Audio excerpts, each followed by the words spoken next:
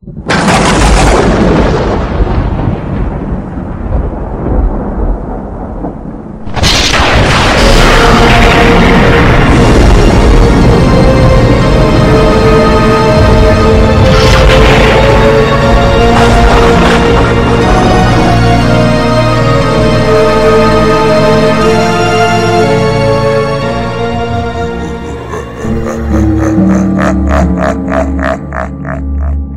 welcome back to our Mother's Day special on Ushers of Horror.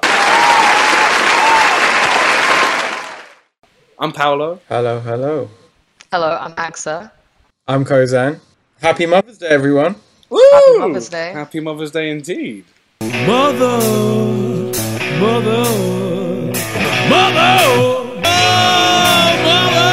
So, I guess the cat's out the bag. This episode, we're going to cover 2 horror movies. Yeah. We'll categorize them as horror movies for now. They're centered around psychotic mothers. I mean, it is Mother's Day, but we can all admit our mums can be a bit crazy. A bit crazy Family, sometimes. family in general, ain't it? Yeah, exactly. Yeah.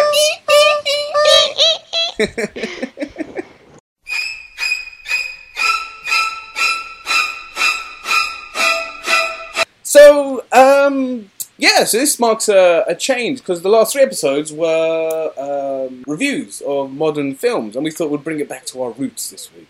Going back to our roots. Going back to my roots. Kicking my boots. Kicking off my boots. Is that what it is? I thought it was put in on my boots. Going back to my boots. No, Your prissy boots. My prissy little boots.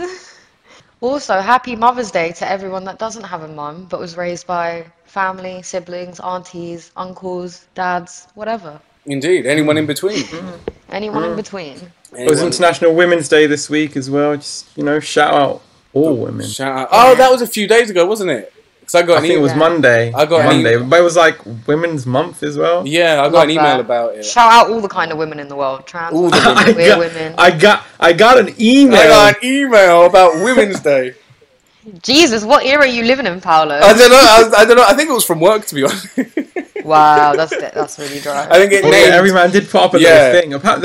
There's an Apple Music playlist from Every Man, like Mother's Day playlist. Oh my god, I bet that's kind of cute. Every Woman, they called it Every Woman. Playlist. I bet you any money. I hope that those women are inclusive. But like this only, Well, this is the thing, because there are people out there, not naming any Australian older feminists, who are going to be up in arms. Yeah, I'll just put it out there. I was actually reading up some interviews about her recently, and she's just gone off the rails. Who? Germaine Greer. She's gone completely off the rails, saying how rape wasn't actually that bad, and women are being taught that rape will.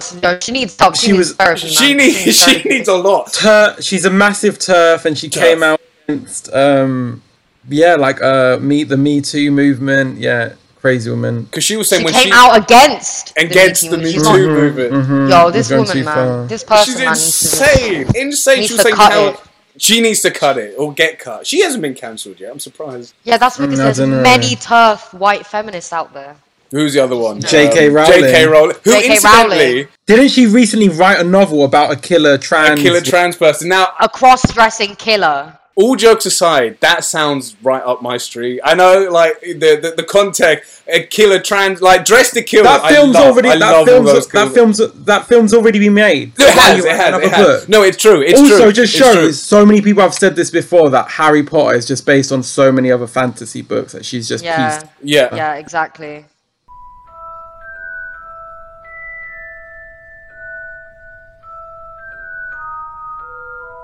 After coming out of the world's biggest TERF, she's just going to write a movie that's like about a killer trans person. Well, it goes one step further, doesn't it? And this killer trans person sniffs women's underwear. It's not even. They're not even trans. It's just a man that dresses like a woman. Oh, a transsexual. She thinks trans people are. Sure. Okay. Yeah. That's her perception of trans people. She thinks that, oh, it's just a man in a Well, that was dress. Dressed and to you're Kill. threatening- That was That's Dressed to Kill. But even now, Brian De Palma, he's come out and said he apologises for any offence. However, he thinks it's really wonderful that the gay community have embraced Dressed to Kill as That like movie. as a camp classic. And he said he apologises, but he said it's also really good that people are still getting something out of it. That's right. That's So nice. yeah, I thought a that great was movie. because I was I really like that worried movie. he was going to go Michael Caine as well. Michael Caine. Michael Caine. You're only supposed to blow the bloody doors off. Who's really Michael weird in that fucking film. Caine. You know, he was like, "Did you want to have sex with me?" That's such a good movie. I love that film. It's One of so the first good. scene, like, If you haven't seen Dressed to Kill, we do apologise. Fast forward a few seconds, as if you haven't seen it, the twist is well worth seeing with a pair of fresh eyes. Enjoy the rest of the episode and happy Mother's Day. because you don't know who the main character is in the beginning. It's like they do a psycho thing. Like, we're already spoiling the movie, so like, if don't listen to skip this bit. Skip like, this. forward I if mean, you're- it should give it away. I mean, Dressed to Kill. I mean, it's quite obvious. to No, be but honest. but the first character you think, oh, it's the main character. So she's got out of the shower. Oh, I see what you mean. Sure. And then she's going to she's having an affair with this younger lover, and then she's leaving the house as he's sleeping. She sees like a letter from the doctor saying you have like some sort of STI, and she's like, "Fuck, this guy's got an STI." She leaves the house. She gets in the elevator, and then she notices her ring is missing from her ring finger, her wedding ring, and she's like, Oh. "Can this get any worse?" And then Oh, Kane in a God. fucking dress is just there killing her. It's but all this Rate whole that. scene but there's no That's what I mean. I think we will talk about Brian De Palma. We should do a Brian De Palma episode. I think we will go on. I mean, at least I'll Hell yeah. bang on about Brian De Palma in a bit when we talk about one of these movies. But there's like 20 minutes in that film where there's no dialogue and it's just a visual assault. You know, the whole bit where she's following him in the art museum, and then they go back and have sex, and then she's slashed to death in an elevator. There's no dialogue, but yet there's so much intricacy. I love that. Such a film. movie. It's not perfect, but I would rate that an 8 out of 10 because it's just so. I love the partner. I mean, Yeah, even less than he's De Palma awesome. is fun. He definitely needs a special episode. Yeah, that'd be cool. Yeah, we could. Yeah. Today we're talking about killer moms, and there's been a lot of killer moms throughout. Once you horror give it, you don't movies. think so initially, but once you actually start thinking about movies, there's a lot. Yeah, you could even classify Psycho as a killer mom. Oh, yeah. He was his mum. Norman Bates thought he was his mum. He was in the end, like where like he's been arrested. They're like, Norman Bates is no longer Norman Bates. He still thinks he's his mum. Why she wouldn't even harm a fly? Why, she wouldn't even harm a fly. I'm a fly. Yeah. So good. Again, you know what? So, I mean, that is almost like a camp classic as well. There is cross-dressing in that film. Well, there is, yeah. Yeah, and I definitely think there was like a queer strip. Whether or not it was intended, you can definitely now reappraise it as kind of like a camp classic. Much like Dressed to Kill. There's even more. There's even more. Maybe Coraline as a concept. Oh, for a killer yeah. mom. I didn't Terry even think Hatcher. about Where she's like, that. I'm your other mother, silly. Yeah, Susan I from didn't Desperate think about that. Housewives. Also Lois Lane. Lois Shout and out Clark. Susan. I love Yeah. Susan. Friday the 13th, the original one. Yes, Mrs. Voorhees. Mrs. Voorhees, Pamela. Kill her, mommy. Kill her. I thought the mum from Carrie. Yeah, I Not guess. necessarily a killer. She's not a killer. Oh, she's a bad mom. She's a bad. But terrifying. She's a Terrifying. bad mom. Have you guys seen People Under the Stairs? Yeah. Yes, So, oh my those god, freaks. though they're not necessarily biological, like mother and father. They're actually They're I didn't think about everything. I that. thought they were everything. Weren't they just so incestual? They were like incestual, like leather Fucking bound, weird. like shotgun Do you- tootling racist, Damn. which they're remaking. I know Jordan Peele is producing a remake. He doesn't talk much, does he? His tongue's cut out. Mommy caught him trying to call for help one day. Daddy had to teach him, speak no evil, right? Father's one sick mother, you know that?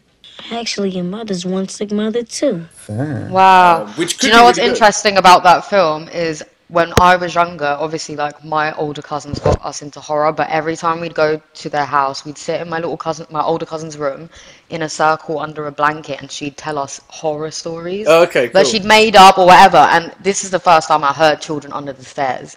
And I didn't know it was a movie until years later when I saw like a poster for it. And I was just like, this bitch. But the way she told it was way worse. She made it way worse and way scarier. Like, it was, yeah. I kind of wish I was there as like a kid listening to that, because that must have been... Honestly, almost pissed my pants. I actually remember it as well. I remember the day. It was like November. It was very scary.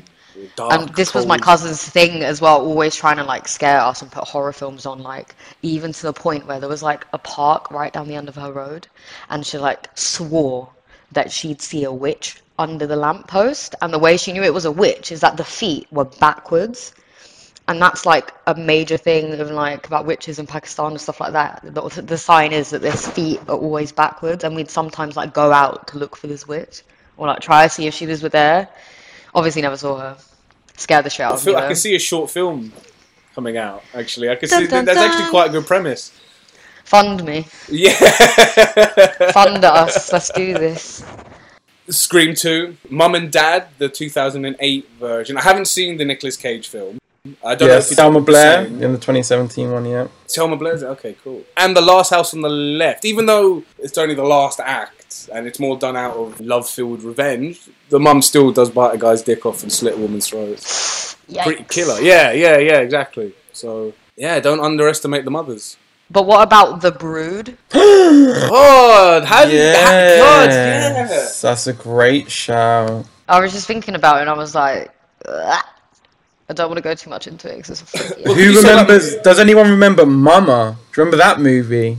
What, the Guillermo del Toro produced thing? Yes, and who had the lady that won the Academy Award like the year before? Jessica Chastain? Yeah, Jessica. Yeah. I remember that. The ending was okay. I remember the ending was. I remember thinking the ending. I remember thinking it was an okay film. I remember seeing it in the cinema. I thought the ending was... It was okay. It was fine. I don't think I've ever seen this film. It looks fucking weird. Yeah, it was weird. It's based on a short, isn't it? There's so many crazy moms out there. Mummy Dearest. No wire hangers! What's wire hangers doing in this closet when I told you no wire hangers ever? There's a crazy mother archetype, even though there's no... Well, she doesn't kill anyone. She doesn't kill anyone, but they're pretty nutty. We're going down like the crazy... I think we're getting ahead of ourselves because I have one more. Good Night Mummy. Good Night Mummy. There we are. Good Night Mummy. Is she evil? Is she not? Wow, but that's the whole thing. That's the whole thing. Is she evil? Is she not? Same people that made The Lodge, that film. Oh, yeah. I guess that's kind of like an evil stepmother, sort of. She wasn't evil, she was just unwell. Anyway. On with the episode.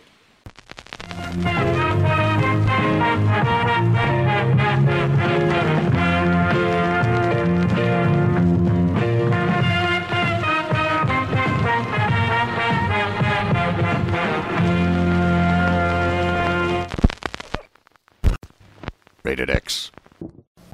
When I put those clothes on, something happens to me. Something frightening.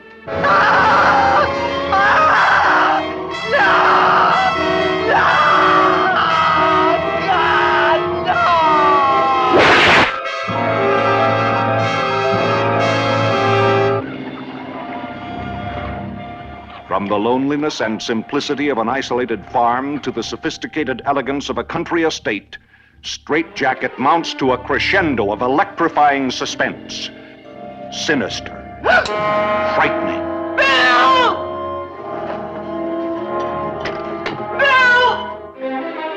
Don't you go in that room!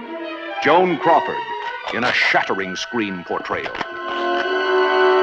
A frantic woman pressured by straitjacket tension. Leave me alone! You let go of me! Listen to me! Just call me Lucy. I wouldn't like my little girl to think I was trying to take her fellow away from her. Carol and Michael are going to be married! And nobody's gonna stop it! Ingeniously designed to shock and startle, Straitjacket may go beyond the limits of your ability to endure suspense. Mother! He's gone. Tell me. Oh my God! The author of the famed novel Psycho. The director of the widely acclaimed chiller Homicidal. The co-star of Whatever Happened to Baby Jane. Join forces to create a frightening classic of shock and suspense.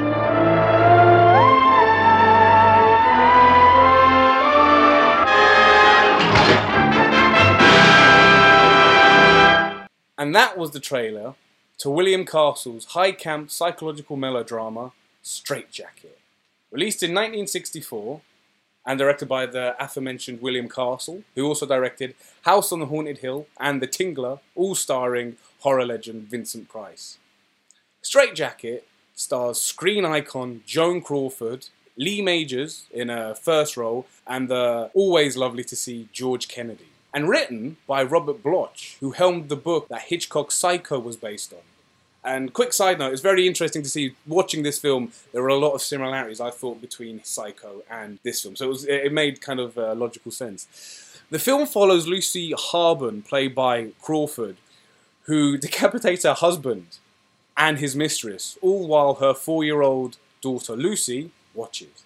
20 years later, Lucy, now all grown up and played by Diane Baker, brings her mother home from the psychiatric ward.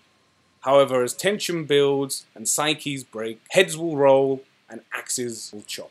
The film is a continuation of the tradition that surprise hit What Happened to Baby Jane started, starring Joan Crawford and Bette Davis. Baby Jane was an unexpected hit and kick-started what is now known as, a number of names this genre is known as, the Grand Dame Guignol, or the Psycho Biddy, or what I really like, the hagsploitation genre, which mixes LOL. which mixes elements of the horror thriller genre with a strong female character who's usually quite unhinged, and it usually mixes high camp elements, melodrama, and sometimes musicals. I don't know. To start off, Norman Bates eats your heart out, really. Joan Crawford doesn't put a foot wrong in this film. She carries herself with such like gravitas and overshadows everybody actually in this film. You know, at one moment she's sad, the next minute she's mad, the next minute she's completely over the top, the next minute she's trying to seduce the daughter's boyfriend. And the way they map out her psychology is quite touching at times. You know, when she first comes home and you think, you know, she's going to be this insane hag and she's like, I'm not ready for strangers. To me, everyone's a stranger. I thought that was a really sad touch, you know, and you actually sympathise with her. What did you guys think? I've got quite a lot written about it. Well, first of all, I love Joan Crawford, just from Whatever Happened to Baby Jane. What an incredible freaking film. But in this film, first of all, the opening scene, iconic. I love the narration of it, the way it starts. Read all about it. Read all about it. This guy's like narrating like, so, you know, talks about Jane is a, you know, older woman and she married a younger man and he married her for her money. Like, basically just like setting the scene. And, you know, he's narrating like, oh, he's about to cheat on her with this girl that he just met. And he thinks that the baby's asleep. But, and I think that scene kind of reminded me of Antichrist. Oh, fair. At the beginning of Antichrist. Yeah, but the opposite way. I feel like, you know, when you're like staring at something really horrible happen and you like can't do anything and you're just like there shocked. I don't know, I can't remember that, but I thought it was incredible. And the twist in the film, literally didn't see it coming. I screamed. I fully screamed. Did you actually? Yes, I did. I was like, ah! Not in a terrifying way. No, sure. But like, oh my god. Yeah. That was quite an energetic. It was fun. It pumped me up. And the thing is, when you're watching a film that's like from 1963. Four. Wow, I was close. 1964. They probably filmed it in 63. You think it's gonna just be like a drama, like, you know, crazy mum comes home after 20 years and she's gonna be a bit, you know, psychotic or whatever. But the way the twists and the turns, it's just too good. And I love the costume. The way everyone's dressed in the film is amazing, like the costume design and everything like that. I think it's great. The twist would have what's his name, M. Night Shyamalan. Yeah. Really proud. Be kicking himself going, damn, why didn't I do that? Why didn't I write that? Why didn't I write that? Exactly. No, he couldn't ever write that. No, it's too. I mean, the twist is more along the lines of Brian De Palma style film. You know, Body Double in particular. If anyone's seen Body Double or this, they'll know instantly what I mean. It's just so insane. I think we'll get onto the twist. I was gonna say about Joan Crawford. In the 40s, she was like one of the biggest actresses. She won an Academy Award for Mildred Pierce. Was in all these film noirs. Then was nominated again twice in the 50s for Academy Award. Like she was in Sudden Fear with Jack Palance, which is a fun. Possessed, another film noir, and then like in the 60s, I guess, you know, like Hollywood back then, like in the golden age of Hollywood, like women, like obviously after they get past a certain age, the roles dry up. Unlike with men, for women, the roles just Yeah, up. you're right. They're But like, she- oh, you're not paying anymore. Exactly. Yeah. Exactly. The sex appeal has gone. Yeah. But then in the Which isn't true. But then in the No, it's not. No, it's 60s, she remade her career with just doing all these B-movie horror films. And like, obviously started paying she needed to pay the bills. Obviously, probably back then in the 40s and 50s, she would have thought she was too good to do these horror films. But Well, same with Betty Davis, who went and did the Nanny for Hammer, and even what was the film? Is it not Near Dark? Wait Till Dark with Alan Arkin. Wait Until Dark is Wait Until Dark. Audrey Hepburn. That's the one. That's it's a little bit more classy, I think. Wait Until Dark than this film. Not that it's a bad thing. This is a little more, I guess. Wait Till Dark. No, but Joan Crawford, she's been in a lot of great like horror films in the 60s. Like, Guys, I've just clocked that What? Cindy Crawford is her daughter, man. is Cindy Crawford? Yeah, maybe it's not the Cindy Crawford. It's just a Cindy Crawford. Oh, just a. Oh yeah, no, it's not the Nah. Cindy Crawford. Yeah, no. I thought that would be No, because that film Mummy Dearest is based on the book that her daughter wrote. Oh, is it her The daughter? daughter wrote a book like how she didn't get on with her mum, and her mum. And she was like a monster, wasn't she? Yeah, Like this absolute raging lunatic. I guess I don't know. The mum didn't give her all the money in the world, and she I think it's quite like she didn't like a How entitled. thing. Very entitled to write a book about your dead mum to be like she was the worst of the worst. The Whatever Happened to Baby Jane, The Caretakers, Straitjacket, I Saw What You Did, and Berserk. Yes. And Trog, her final film, which was a British sci-fi horror, Really? Trog. The Trog. T-O-R-G. just called Trog, Trog, yeah. Proper British like The Trog. Trog. Hey, The you want Trog. to see the Trog? But yeah, I watched, and Straitjacket and I Saw What You Did were both made by William Castel. Oh, right, Yeah. okay. I saw this film with my mum, and she at the beginning she was like, "No, this is silly." Like, oh, she's like, "We're gonna spoil it now." So, spoiler alert coming. She thought, "Oh, this is so silly. Why is this woman's clearly berserk? Like, why is the daughter?" Because she comes out of the psychiatric hospital and then people slowly start dying around them, and my mum's like, "Why is the daughter helping her out? Oh, this is clearly." Because it's her daughter. Yeah, that's what I was saying yeah. to my mum. Wouldn't you have protected your mum? And she was like, "No, this woman's crazy." Wait, I swear your mum works in like the psych bit of a hospital as well. Yeah, she does. So she probably knew a lot She ain't more about helping it. no one getting away with her. She ain't helping I don't think you're meant to do that if you work in a psychiatric unit. You're not meant to help people kill. But anyway, she was like, "This is ridiculous," and like there were shadows of like the axe wielder, and it looked exactly like Joan Crawford. And I was saying to my mum, that could be anyone's shadow. Like, I thought Joan Crawford was the killer as well, but I was like trying to like You wind her up. wind her. I was like, could be anyone's shadow. She's being framed, surely not. Because I kind of sympathise with Joan Crawford. She killed her husband and his mistress. Like, they shouldn't have fucked with her, should they? And then she killed the doctor, who was quite rude by just showing up on an Yeah, and then I she, rated yeah. Dawn Crawford. But then the twist of the century was that it was the daughter all along. trying to gaslight the mother. That was a terrifying scene because it looks so fucking weird. Like you see, Well, she's got a they're mask on. they're She's wearing got the mask on. Yes, So in the because beginning of the she's a film- sculptor herself. Yeah. Yeah, when Joan Crawford comes back from the psych ward, her mum's like, oh, what you been doing all this time? She's like, come see my art studio. And she's sculpting like lambs and cows and deer. And she's like, look, I made this exact replica of your face because I never forgot who you were. And her mum sort of, has this heartfelt moment. And then that small scene links back to like near the end of the film where Joan Crawford's gone to apologize to her daughter's potential in-laws because she caused a scene at the house. And everyone thinks Joan's gone crazy. Everyone thinks she's killing people at this point, that everyone's gone to search for her in their cars. She goes back to apologize. But what you don't realize is her daughter made a sculpture of her face made a mask of her face using the sculpture that she made. So she'd been planning this the entire fucking time. Yes.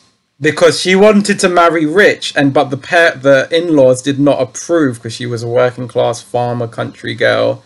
Thought, I'm gonna get my mum to come out of, when she comes out of the ward, I'm gonna frame her that she's killed everyone, including the in-laws, and then no one can stop our marriage. She had it planned the whole time, and you think she's an innocent young daughter. That the roles are played really well. Everyone does a really good performance. A lot of this film is just Joan Crawford screaming.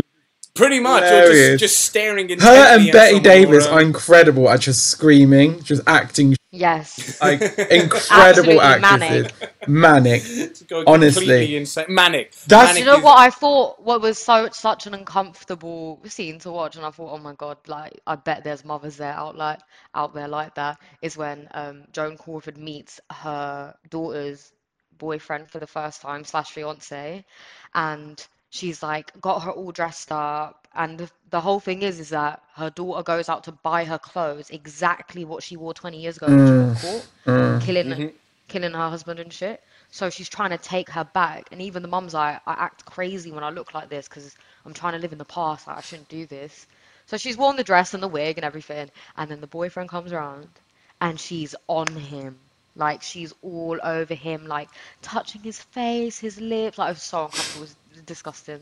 Incest at that point. It was just like, oh god, stop touching your daughter's boyfriend. It's really weird. Because she's right up in his personal space, and that was because at that moment you still think that she's the crazy one, and I thought even that alone, the psychology of that was really well thought out. Where it's got that Freudian idea of the old versus the new, and how she's now reliving her past trauma. Yeah, well, she's being triggered, and that's the whole thing. Yes, she is being triggered. Yes. When she comes home, when she's in her daughter's studio, and she's like, "I'm not ready to meet anyone yet. Like, please, I just want to meet my family."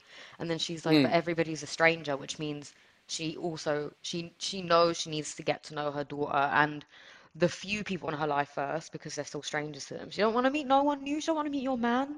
Why are you trying to push him into this? I've not seen you for 20 fucking years. Well, even the whole thing about she's making models of lambs and deer, and it's all on a farm. I feel there's a lot of like foreshadowing and connotation. The fact that at first you think all these people are like lambs to the slaughter for Joan Crawford's character, and it isn't until afterwards you realise that it's the daughter who is, just pulling the strings and all the of this. The shepherd, because she's the sculptor. The shepherd. Oh my god. The shepherd. Didn't think about that. Yeah, the shepherd. But also, what makes this like what would be like William Castle, the king of like horror movies? But what makes these films even funner is like they're such silly, bizarre movies. But like just like with what happens with Baby Jane, you have with Joan Crawford or even with Betty Davis in that film. Two incredible actors. Like these people were like the top of their game, like the best actor, the cream of the crop. Like you don't get that with a lot of horror. What a great term. Now, like great horror films, like the best horror films are the ones with actors you don't know of because it's like oh I've not seen that character before. I've not seen that actor before. I'm familiar with them, but with this, like you have like the cream of the crop of acting their fucking like boots off in it. So it's just such a pleasure to watch. It's such a pleasure to watch.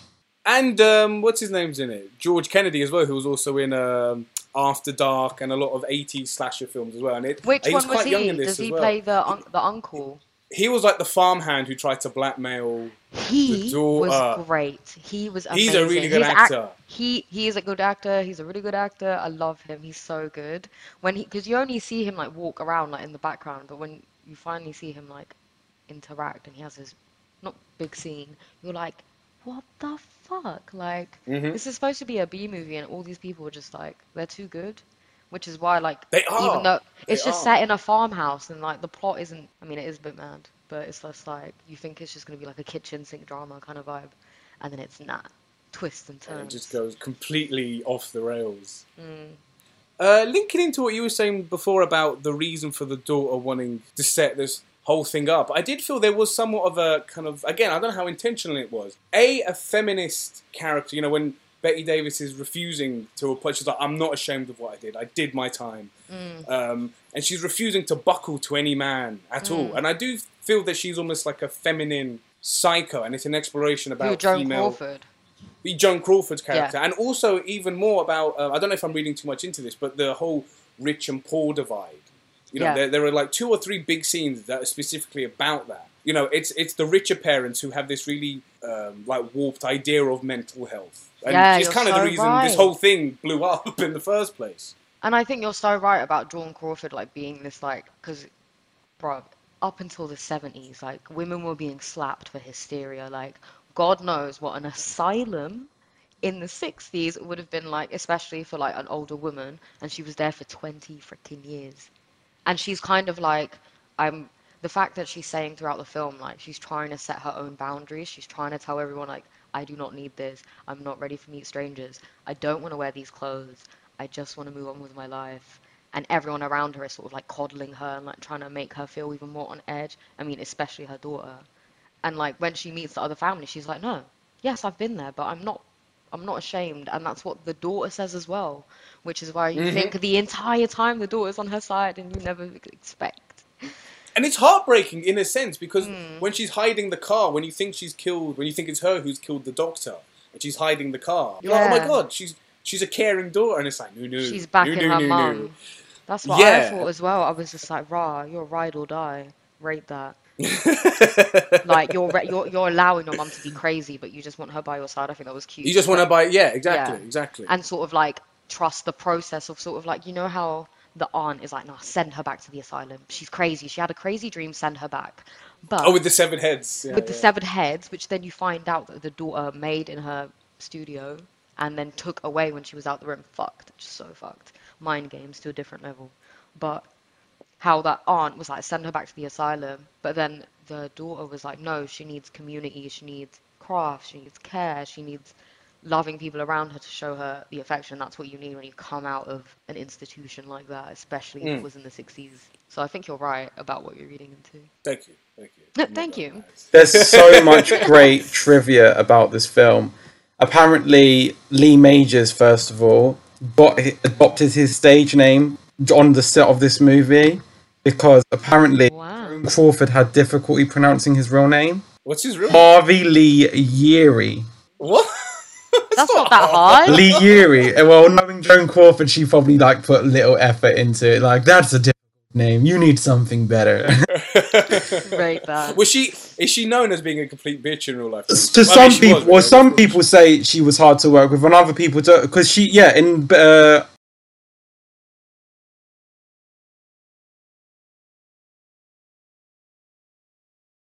one of the reasons Whatever Happened to Baby Jane is such a good film is because of the on-screen chemistry of Betty Davis and Joan Crawford. Absolutely despised each other. The second film that they were going to make, Hush Hush Sweet Charlotte, they were also meant to be in together, and Joan Crawford was like, there's no way I'm working with this bitch. Oh, she actively was like, no, I'm not doing it. Joan Crawford was also really upset that she wasn't nominated for an Academy Award for Whatever Happened to Baby Jane, but Betty Davis was. Joan Crawford, the sly dog she was, she hated Betty Davis this much. She asked all the women that weren't going to be there if she could accept the award on their behalf. And anyway, Betty Davis didn't win, another actress won, and lo and behold, Joan Crawford accepts the award. Oh my God. Giving the most smug speech, like just smiling at Betty Davis. Oh my God. It's what a fucking queen. Rate her. But yeah, the gimmicks. She was a widow of someone who used to be the CEO of Pepsi, and then she was still on the board. So there's a scene where she's like opening a large carton of Pepsi.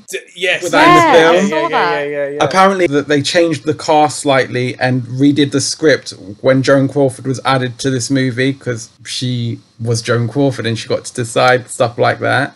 The end of the film, the Columbia Pictures, the head is missing on the woman. Yes, I've noticed that. If anyone noticed that. It's on the floor. Yeah. It's almost like a comedic touch to it at the end. Yeah. It's so good. And William Castel was like known for like gimmicks and like at films like putting like cutouts and stuff, like in 13 Ghosts he had like skeletons flying No, in 13 Ghosts, he had the 3 glasses and he had 2 different glasses. You wear this one to see this sort of ghost and another one to wear another sort of ghost. In House on Haunted Hill, like at the theatres, there would be like a floating skeleton. Love that. And this one, there were like people with axes at the theatres, like.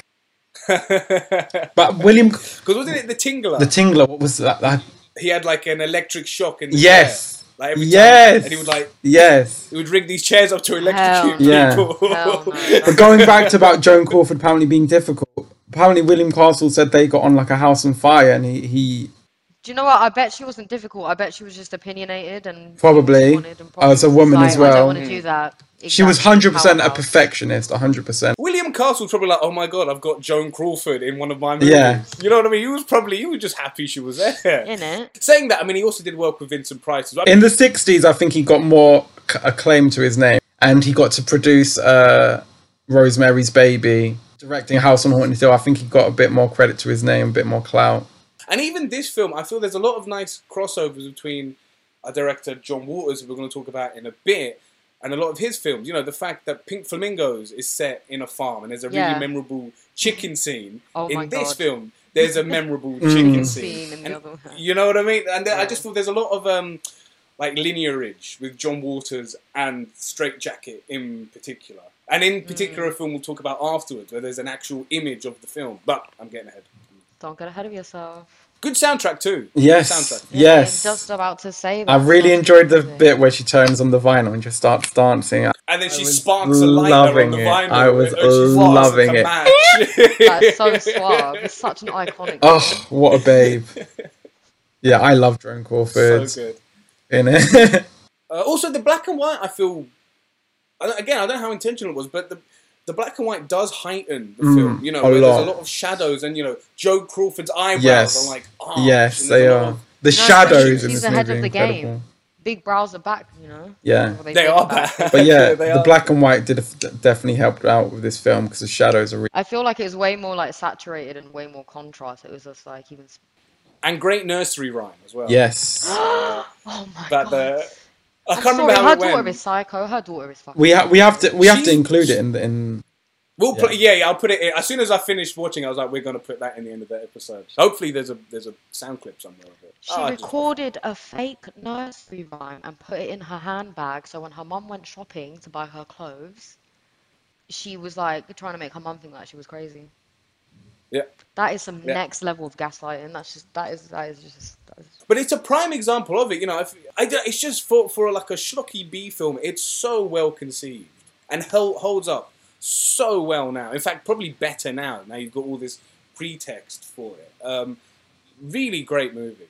Really great film. Another thing about trivia about this movie, obviously Joan Crawford wants to be the star. The film was meant to end with the daughter clutching at the mast, screaming, "She's insane! She's insane!"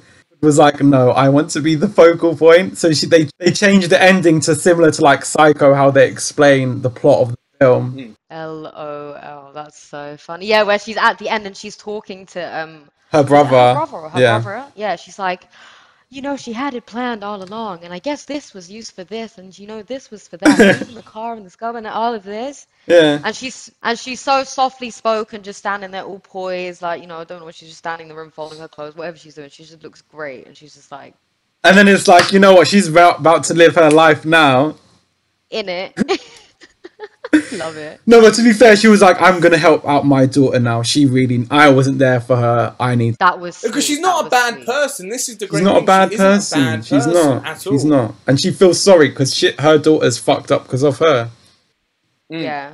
And also, yeah, I do rate her. I do stand Joan Crawford. 100%. Axing her husband and his mistress. And mistress. The way she acts him as well. The scene's so good. The way she stumbles on the axe in the beginning of the film. She stumbles on the axe. That's like, yes, yeah. Like in one of those really bad like CVS commercials where they're like on like late night TV where they're trying to sell you something and they're like accidentally dropping something or accidentally falling. It was like. Have you walked into your husband sleeping with the maid? Do you need an axe to sort him out? Kind of? Yeah. The sound mixing in this is so good when the axe starts hitting the bodies. Oh, so much fun. So much fun. And there's so many standout sort of high camp, just insane sequences. But I don't want to say them all because I think part of the joy is just sitting watching this sort of like high camp melodrama play out. Should we move on to ratings? 5. 5. I'm in two minds because I was going to give it a 3. Why? And then the ending happened, and I was like, oh my god, this changed everything. I was the same thing. I was watching it and I was like, no, this is a good film. This is good. It's got great scenes in it. Like the opening is great imagery. Rate it. The end 30 minutes, literally, it was just like I was screaming. I was on the edge of my seat. I was just like, oh my god, no. It was just like, yeah, it was dramatic for me, and I love that. And knowing that Dawn Crawford is such a bad bitch, like she really is. Yeah, she really makes this film. Really does. And you can watch it, but I think it's a film you could watch twice and see different things. You know what I mean? The film is almost designed to be watched a second time, so you can go back and be like, oh. I still also think it's really good for like just to see strong female roles back then. I know like loads of films will still have like loads of like male cast and stuff, but same with like Baby Jane and that shit. Like you were saying, what's it called? Hagsploitation? Hagsploitation movies. I reckon I'll give it 4.5. You know, I'll do the same so we can boost up the half, the point, and give it an extra stuff, you know what I mean? If you want to rent this movie, you can rent it for about £3.49 on YouTube, Google Play, Apple TV, and Amazon. So it is available. But fuck Jeff Bezos. I watched it on YouTube. But yeah, it's available to rent on most platforms. It's fun. It's really fun. And it's an hour and a half as well. It's not even. It's. I mean, I think like an hour and 33 minutes. Life doesn't have to be ugly. Look at the birds out there. Listen to their call. Ooh-wee. Ooh-wee. This is the story of Beverly Sutphin. Scrambled eggs, anybody? A devoted mother. I'm so happy I could chip. You know how I hate the brown word. A loving wife. You think the kids are awake? We could be very quiet. I'm ready. Honey, you're hot tonight. And a suspected murderer. Oh, kids, are you doing your homework? How did America's #1 mom turn into one of America's most wanted? Is she really guilty? Are you a serial killer? Chip, the only cereal I know anything about is Rice Krispies. Is she the only one with a motive? Believe that damn litter bugger. Give her a happy face. Or is there someone else I'm stood up. I'll kill that jerk. with an axe to grind? No, I'll never get a boyfriend. Meanwhile, this small Baltimore suburb Please! keeps getting smaller and smaller. It's been a crazy day, hasn't it? Savoy Pictures asks the burning question, Is your wife mental? is Beverly Sutphin just a sweet suburban housewife? I don't know what it is about today, but I feel great. Cookie? Or is she serial mom? Cool. Is she in a band? Kathleen Turner, Sam Waterston, and Ricky Lake. Serial mom. Every woman wants to be wanted. Just not for Murder One. Beverly, I've read all about this. Is it menopause? Bad to the bone. Bad to the bone. Bad. Bad. Bad to the bone.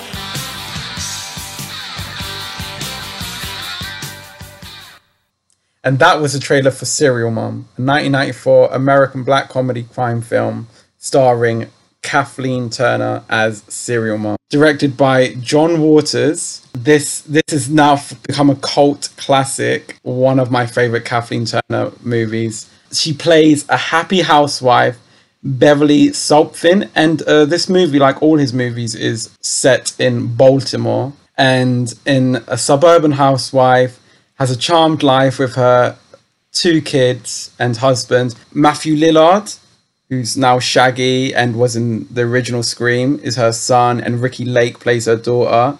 And her husband, Sam Waterston, who's a successful dentist. However, she may be a serial killer. Instead of like what you would think, oh my days, oh, she's insane. They really are supportive and they stick by her. And homicide after homicide, she almost becomes a cult hero, has her own sort of following. Absurd movie. It's pretty insane. It's pretty vintage John Waters and Pretty camp. very camp, but it's absolutely hilarious. Me and my mum were like wetting ourselves watching this film. Absolutely hilarious. It's so good. Do you know at the beginning of the film where it says that this is based on true events and true accounts and is a true story and all of that, yeah? My sister doesn't really always watch the films I watch because she's always doing her own thing, but she loves true crime. So as soon as she heard that, she came and sat down and watched it with me. But as soon as the film started, you're like, wait a minute, this is a fucking comedy?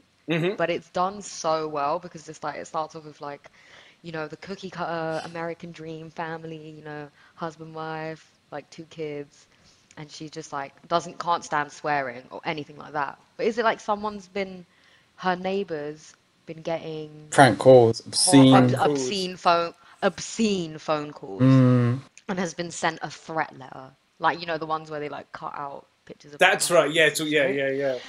And what does it say on it? So the police come around our house. They were like, "Oh, have you heard anything about this?" She's like, "Oh no, never in my life. I would never even say these words out loud." And to the point where she doesn't let her kids look at it. What does it say on it? Pussy?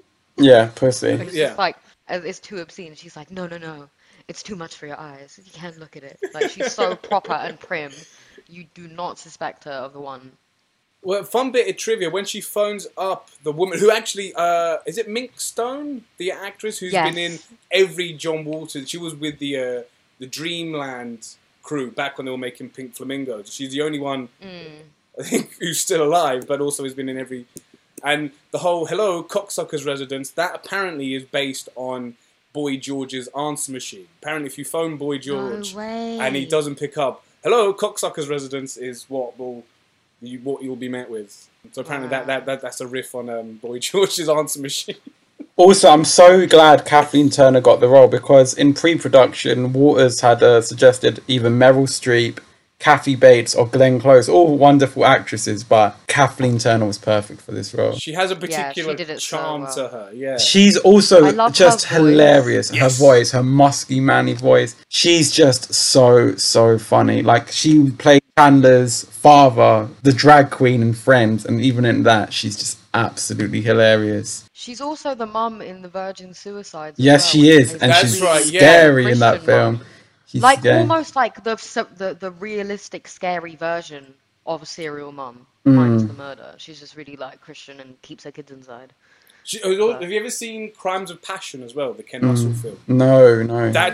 She's really good in that as well, and that's like an insane high camp film with Anthony Perkins playing a priest who's sniffing methamphetamines the whole. She's really good in that as well. But isn't like the whole plot of like Serial Mum is that she doesn't like any injustice, and she's, you know, even like she is who she is. Like, you see her as this like perfect housewife and like proper Christian and all this. And she kind of stands by that in a really cynical way. If anyone offends her or offends her children or offends her family, they're dead. They're dead meat. Yeah. Don't worry about it. Don't worry about it. You're dead. Don't worry. But you just, you know, be careful. To get shot, you know. Who is the first? And the reason she hates, what's her name? Dottie Mink. No? Did I say that right? Yeah, the neighbor. Yeah. The reason you find out that she's phone calling her all of these horrible, horrible names is because she has a flashback scene where she's driving, you know, going to like the supermarket, and she sees someone like drive out and she waves to them. You know, she's about to take their parking spot. And then just as she's about to turn, Dottie Mink like pulls up and takes her space. And you see her smile just drop. And it is explained that is the sole reason she hates Dottie Mink. The only reason, because she took her parking spot. Really small things could piss her off. Like, later on, the film she gets even more easily annoyed. And there's so Matthew Lillard, her son, works at a video store. Also, cool bit of trivia, in one bit, that he always puts on films on his little TV in the video store, and at one bit they were actually watching Straitjacket, and it's the scene where Joan Crawford's chopping up her husband and his mistress. Oh yeah. That's actually the video store that John is in John Waters' hometown where he used to go. Oh wow, cool. She gets so annoyed because the lady wouldn't rewind. The lady who comes and buys videos didn't rewind the VHS tapes. Even that is enough. Even that is enough. Oh yeah, and then she goes. What does she rent? She wants to rent Annie. Annie, right? yeah. And then she goes home and she puts it in, and like you hear, and then you hear like the intro to Annie. No, you hear. Yeah. The sun will come out tomorrow. And apparently that was one of the most expensive parts of the film was having the copyright. Yeah. Wow. It was like 80,000 or something. And she kills her with like a leg of lamb. Oh my god! No, she sees the knife. She sees the knife and she's like, nah, this bitch don't deserve a knife. I'm gonna hit her with this lamb. So good. And who was the other neighbor she hates because she don't recycle? Oh god, yeah. That's right. That's right. The older woman. Is it an older? Yeah. The woman with the glass eye. Yeah. That's right. And the bit with the when she's in the toilet and she gets the spear and like pulls out the guy's liver. And it's like there's a bit of liver hanging off the internet. And like the sound effects, like when the liver's at the end of the stick and it's like flapping and it's all like jelly so like, much and fun. she's like trying to fling it off. So gross. I think this is prime Waters, and as well, for me, John Waters' best film is Pink Flamingos, and after Hairspray became a bit more mainstream, but I feel this is the perfect mixer of old John Waters meets new John Waters. I guess it's a more friendly, high camp version of Natural Born Killers, where it's I was about to say that it's like family friendly. Natural Born Killers in a sense. Where it's about how serial killers take on this like mythical, almost comic book like superhero. She is all out of all the serial killers in the world, she's the one you would want to respect. She's a caring mother who will literally kill for her family. Yeah, but that's the whole thing. Like everyone, like the police is suspicious of her. Like she's the one like making these phone calls and is the the reason for all these deaths. But her family, like, no, she's lovely, she's sweet. Like she's always been a good mother. And it's when the dad goes in to their bedroom and he's like looking all over like under their mattress and stuff and finds all of these love letters that she's written to like Ted Bundy, Charles Manson. All of these tape recordings that they've sent her back, like personally as well. And that's John Waters' voice, isn't it, as well? The audio recording of Ted Bundy is John Waters. Yeah, that's right. That's right. And the whole obsession with the son is also partly based on John Waters, where his obsession with violence he's kind of mirroring John Waters' life. Because apparently when John Waters was younger, he was obsessed with car crashes, and his family took him to a real car crash site. And instead of being horrified, he took notes on all the details. And his kind of obsession with William Castel and horror, So it's almost kind of... And his mum's support of it. And his mum's support of him, so it's almost like semi-autobiographical in a weird sense, in a very John Waters way. His mum said it was her favourite film. Oh, really? I think so, yeah. Oh, that's beautiful, which is really funny. Oh, that's quite sweet. Because I know they refused to watch Pink Flamingos, or John Waters refused to show them Pink Flamingos because they just weren't going to have any of it. Because apparently his mum and dad, those supportive, are quite... I mean, they're dead now, but they're quite straight-laced. So it was like, there's no way I'm letting them see Pink Flamingos. But yeah, no, fair enough. Serial Mum is the one. It was a box office bomb at the time, and it had mixed reception from critics. But now this is one of his most adored films. It's got quite a cult following. The Serial Mum gets a cult following because the son and his girlfriend, because they work in a video store and they're also obsessed with horror, they're like, we're gonna make you a star, don't worry mom, you're gonna be famous, and all this stuff. And then when she has her court case, she's accused of all this shit outside, they're selling t-shirts with her face on it in jail with her like mugshot. Low-key, I kind of want one. I'm sure you can buy them. I'm sure there is somewhere. No, I already looked. Did you? You definitely can. Yeah, you can. And I also found this other really nice like pale blue shirt. On it is her Kathleen Turner's face, and it says Pussy Willow. Because when she goes over to that ditto woman's house, or whatever her name is, goes to fuck with her. Like at this point, she doesn't know who the caller is. She goes to fuck with her, and so she's looking around, and she was like, "Oh, that's a lovely Pussy Willow," and says it in her sort of accent that she's been doing on the phone, and sort of like playing mind games with her, and it's so fucked. Because she clocks it's her when she slips a word, doesn't she? And then she realizes it's Kathleen Turner, but no one dares believe her because she's, And then she gets the woman who doesn't recycles Fabergé egg that's been just chilling on the table. Shit, and yes, the smashes it Fabergé on the egg. floor, and then blames it on the woman, on the other woman, and it's so mad. All because she took her parking space. Remind me, you ever seen God Bless America? Kind of dark comedy, and it's two people. It's like one guy who's just sick of life and a girl who's a runaway, and they go on this killing spree where they kill anybody that winds them up, or they, you know, the Westboro Baptist Church, and they drive a car into them. It's that sort of like outrageous, justified sort of killing. What is it called? God Bless America. It's very. It's got the same vein as Serial Mum. Kind of like satirical dark comedy, justifiably murderous results. Yeah, this is a really... I thought the only bit that might have been, like, a bit too dark, it was the how they killed the friend. Because he witnessed the murder of the old lady with the fucking lamb shank. She follows him, gives a car chase to him. And then the family are also, like, trying to find Serial Mum. And they see the friend, who's Matthew Lillard's friend. What was his name? Sonny? They see speeding behind them is Kathleen Turner, who also waves at the family, like a nice little wave. She was actually driving the car, and I think she just added the wave in. And I think even John Waters didn't notice that she waved until the screening. Yeah, she follows him to a punk club. That's right, L7 are playing. Yes, yeah. And he gets on, he tries to run away from her, and then she drops, like, the lighting on him. Such a sick. She gets like a blowtorch, sets him on fire, and then the lead singer of the band like spits alcohol on him, and then he's just literally incinerated to death. Then the police come in and they don't even try to put the fire out. They're just like, I think you're arrested. The son, who was like, that was one of his closest friends, used to drive him to school, was just like, oh well. The name of the band in the film, they're called like Camel Lips, and they've got these giant camel toes on under their leggings. The band in real life, or why I think they were headline. Oh, they weren't headlining, but they were at Reading Festival or something. Live, the lead singer / guitarist pulled her tampon out and ate it live. Yeah. They were like a 90s grunge band. They did actually. Fun enough. Yeah. I listened to the song straight after the film, and I was like, this is going on my head. They did another song which was in Natural Born Killers, funnily enough, called Shit List, and it's all about, you know, people on their shit list, and they're gonna get it. Again, actually, now I'm thinking about it, there's a lot of weird similarities with this and Natural Born Killers. Yeah. It's that's what I love about John Waters' film. There's a lot of like texture and you know, context to his film. Because who else? There's a couple of cameos in this film, isn't there? Isn't oh god, what's her name? The porn star who lied. Oh yeah, and she wants to be Kathleen. That's right. Turner What in is the her movie. bloody name?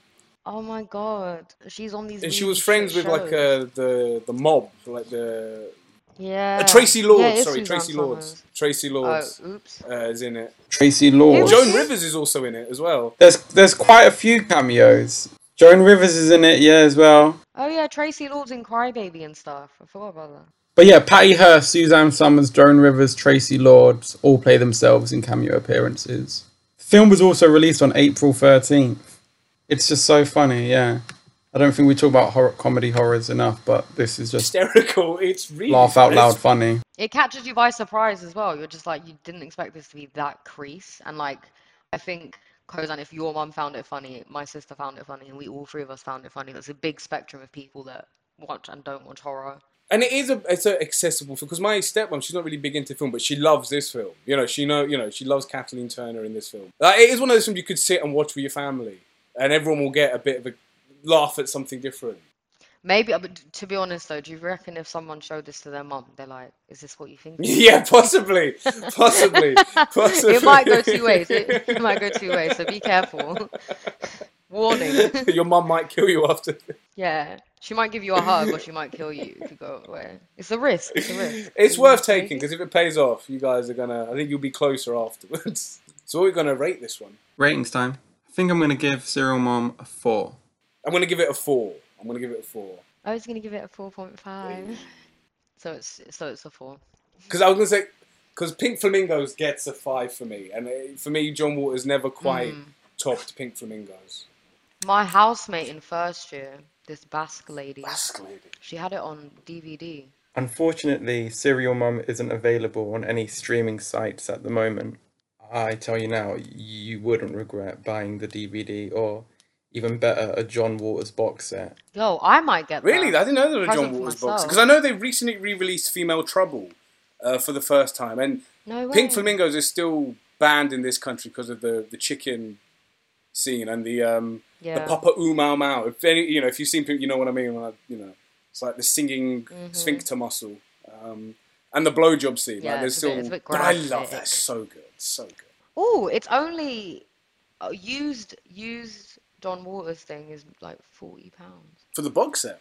No, maybe I'm joking. How much is a box set? John Waters has done a lot for underrepresented women. You know what I mean? Hairspray, Crybaby, even this. Tracy Turnblad. Listen to me, Tracy. You're going out some female Jezebel. Oh, yeah. And Divine. Also a great actress. Divine. Apparently Ursula from The Little Mermaid was based on I heard Divine.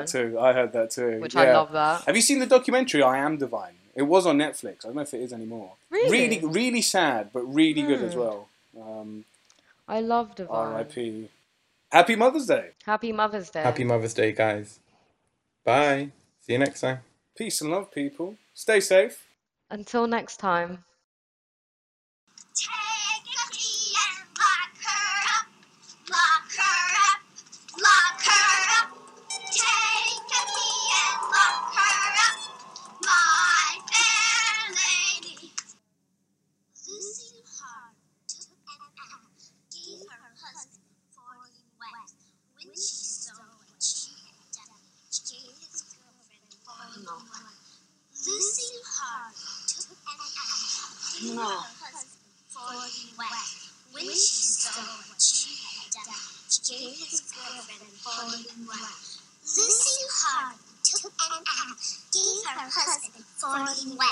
When she saw what she had done, she gave his girlfriend